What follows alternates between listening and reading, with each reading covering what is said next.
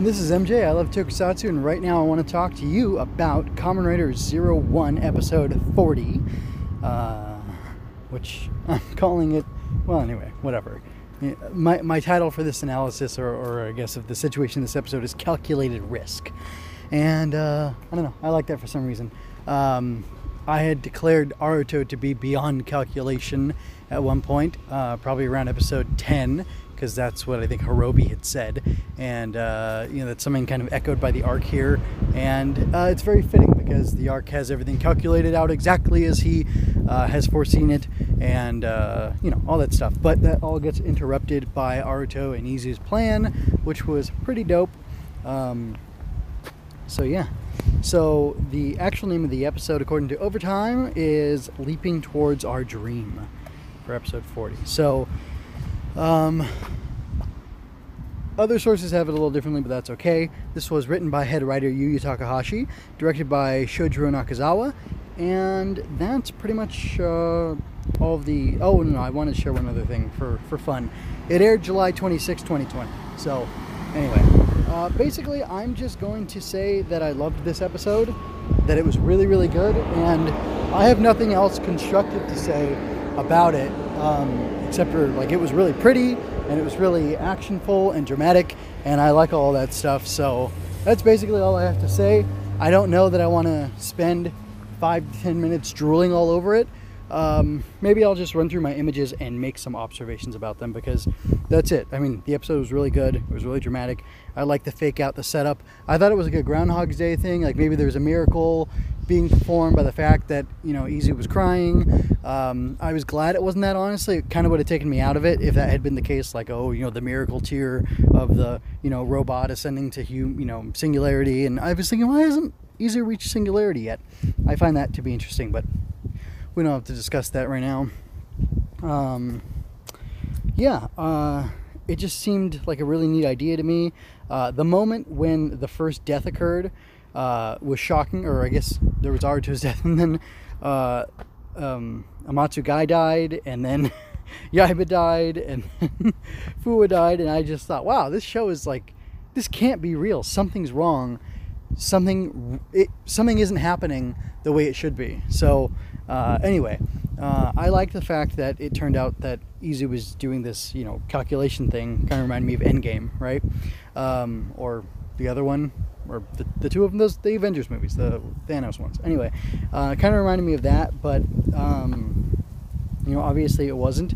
But I just, the theme in it of humans and Humagear, human and artificial intelligence being able to fuse together and work and accomplish something greater just really tickles me. I absolutely love it. It's one of the greatest things ever. And I just love, personally, before I was exposed to like the AI stuff, I always liked the idea of like the gender binary, or the sexual binary, male-female blending together, being able to accomplish more.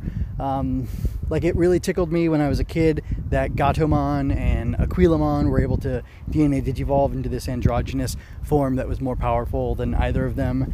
And I don't know, I just think that's really neat, and I love the idea of bridging gaps between disparate groups and that making them stronger.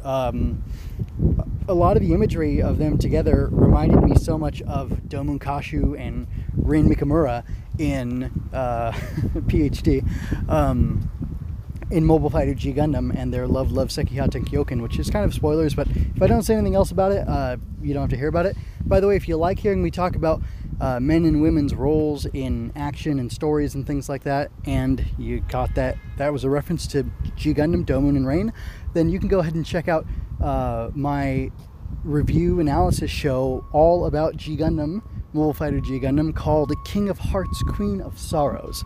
I had a lot of fun doing it.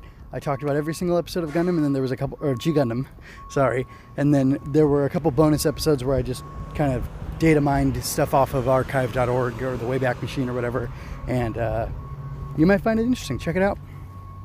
But yeah, I honestly don't really have anything to say. I think there's 2 grasshoppers now.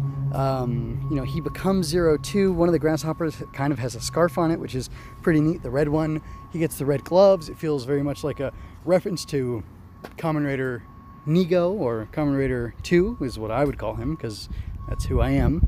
I just love all the weird symbolism on his belt. He's got 2 red lines at angles, but it's also a 2, but then his scarf is like a 0 and a 2, and it's kind of like a scarf, but maybe it's actually a 1, or maybe it's just a scarf waving in the wind. It has all these different layers of really spectacular design elements in it, and I absolutely love it. I think the suit looks amazing.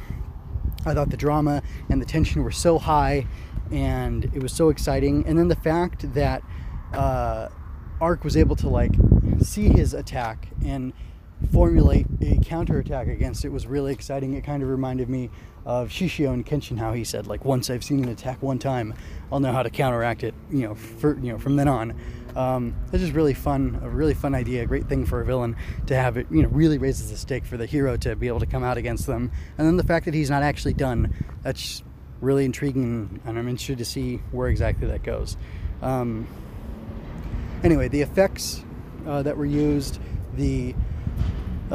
like for the integration, or I don't know exactly how to describe it, but when 01 is able to map out all the possibilities, and then when Arc is able to do that as well, it's just really fun. It's really energetic and exciting. It actually reminds me of stuff from the movie where he fights his dad, Aruto, of course. And like there's elements from that suit that make it into 02, which is exciting. Gosh, I really don't know what else to say other than I really like this, and I'm really excited to see where everything goes from here. If you enjoyed this, like, comment, and share to help me grow. Don't forget to subscribe to keep current with each release. Chat with me on Twitter at MJ_scribe. Visit mjmunoz.com/podcast to find the multiple feeds in which I analyze Star Wars, tokusatsu, comics, and more. Visit mjmunoz.com/support for links to my Redbubble and Coffee pages, so you can help keep me doing the things I do. Thank you so much for your time and attention. Until next time, be well, and remember, you don't have to shout henshin to be a hero.